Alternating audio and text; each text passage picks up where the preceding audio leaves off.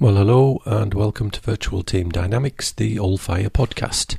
My name is Francis Norman. I'm the founder and principal consultant here at Allfire. At Allfire, we specialise in helping you get the most from your virtual teams through understanding how your team members communicate and interact. This is episode number 40, and today we're going to be talking about social media use in virtual teams. Now, as with all of our podcasts, there is an accompanying blog article on the Allfire website, so please do check it out for additional information. And while you're there, sign up for our regular newsletter, find out a bit more about how we may be able to help you and your business.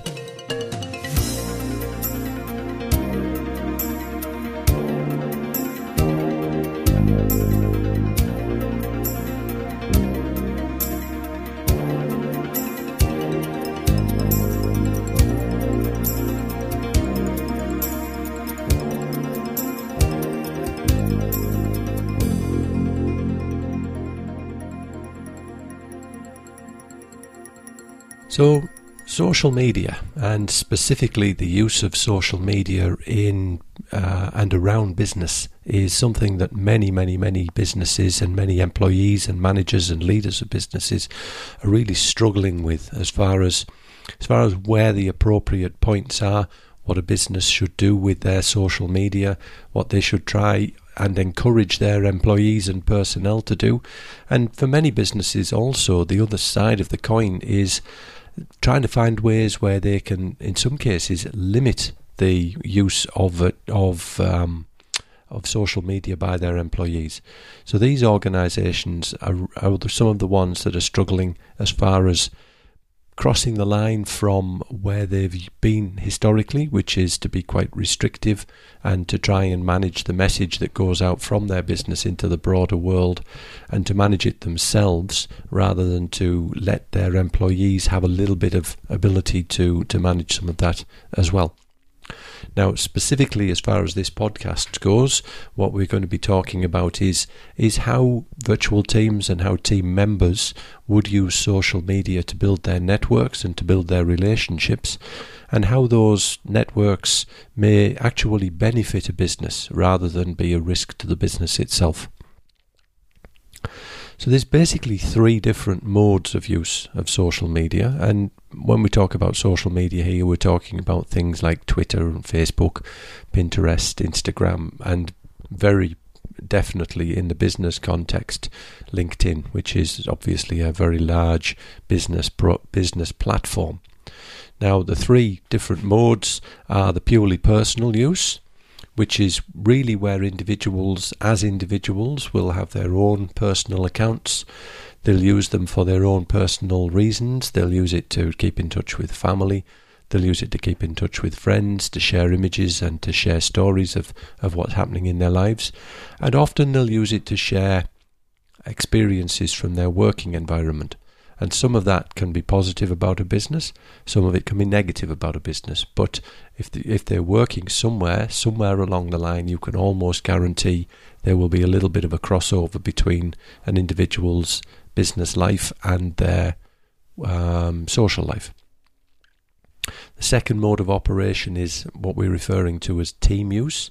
So this would be where a team or a project group were to decide between them that they wanted to use some form of social media to build more of a social relationship outside and alongside and parallel to their working relationship, and to use a platform like a LinkedIn or a Facebook or whatever to help to reinforce that.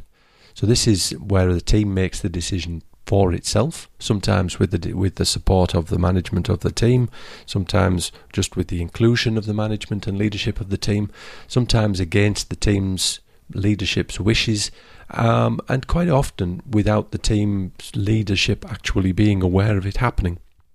So in many instances, this is purely something like a groundswell that happens. The people within a team will decide they want to do it. They'll independently make contact with one another. They'll become friends on Facebook, they'll connect on LinkedIn and so forth. And that will happen regardless of what the business's preferences are. Then the third use is really the business use, and this is an area where many businesses are really struggling. A lot of businesses see social media as a marketing platform and as somewhere where they really want to tightly and strictly control the message entirely for themselves.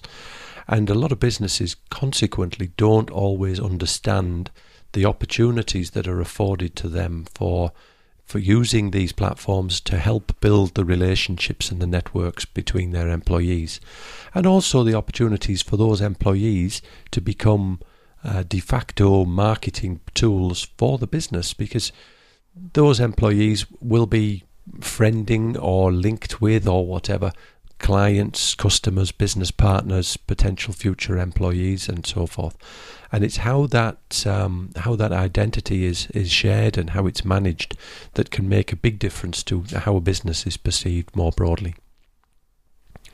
So those are the three modes of use. Now, the ways that social media could be used, and some of the challenges that businesses face in the use of social media. The first one is whether a business wants to treat and wants to have an open or a closed platform if they are happy for their personnel to network and to share a social media platform.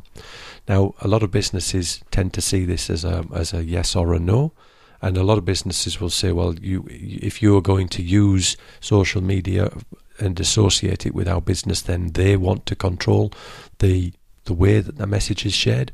So a lot of businesses will try and insist on people using a particular platform to do this networking, and that platform is closed and it's internal to within a business.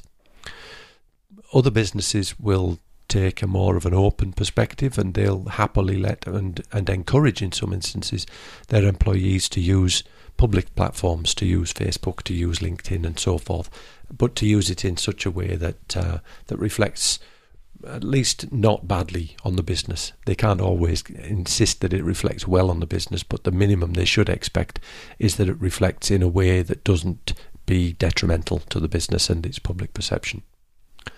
The second question to wonder about then is who will have control of the pages and data. Now, for a business that takes the closed view, their view will be that data and those pages should be managed by someone from within the business, that someone in that business basically acts as a moderator and they approve messages that go on to social media for the rest of the employees to see. The other view would be that they leave it to be independently moderated and just to manage itself, and that second view is the one which we very strongly encourage. The days of trying to control what employees can and can't say to one another and how they can say it really are becoming fewer and fewer. It's becoming far more normal and far more expected of most people that when they work within an organisation, that organisation does not control how they relate to their colleagues and how they relate to their friends. So there's very, very much a case that the control of the pages and data probably should be with the people who actually put the data in there. So it should be with the employees rather than with somebody appointed by management. So the third point, which really follows very closely off the back of the previous, is who can edit and who can contribute, and whether that information needs to be moderated. Again, we would argue very strongly that the information that goes onto these platforms should not be moderated by someone from the business. It should be free. It should be allowed for the individuals, for the employees to find their own way, find their own balance, and build these relationships using these platforms as they see fit. Then the fourth one, and the fourth is the last of the ones that we have, is really whether you can have sub-communities and whether you can, and how you would choose to segregate and channel various forms of communication within social media that your employees use. Here, really, if you look at the way most people use various social media platforms, they tend to find that there will be a platform for family and friends, if you like, which is typically your Facebooks and so forth. Then there's more of a platform for business type relationships, which is LinkedIn, and then there are other platforms such as Twitter, which people will use for both in many instances.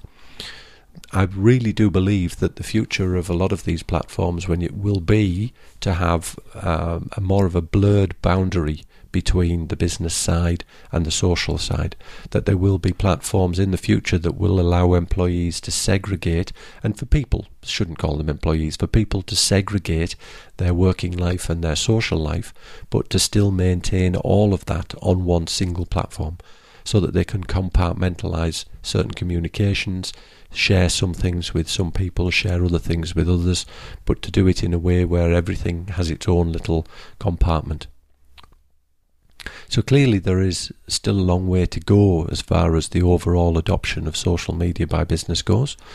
But we really do strongly believe here at Allfire that the use of social media, particularly in a virtual team environment, is something which is only going to get greater.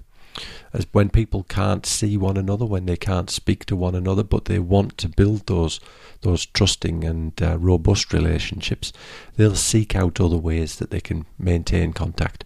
And for many people, that is to choose to adopt an appropriate social media platform to reach out to their colleagues in other countries and on other projects, and to start to establish a relationship where they can share things which are being shared outside of the control of the organisation, using platforms that are at the choice of the individual rather than platforms that are at the choice of the business. So I hope you've enjoyed this episode, and if you have, please do check us out at www.allfire.com.au, and of course we'd love for you to subscribe to the podcast feed to keep up to date with future episodes, and if you feel so inclined, to leave some comments on the iTunes platform as well for us to see whether these podcasts are hitting the right point with people or not. And we very much look forward to speaking to you in future episodes. Thank you very much.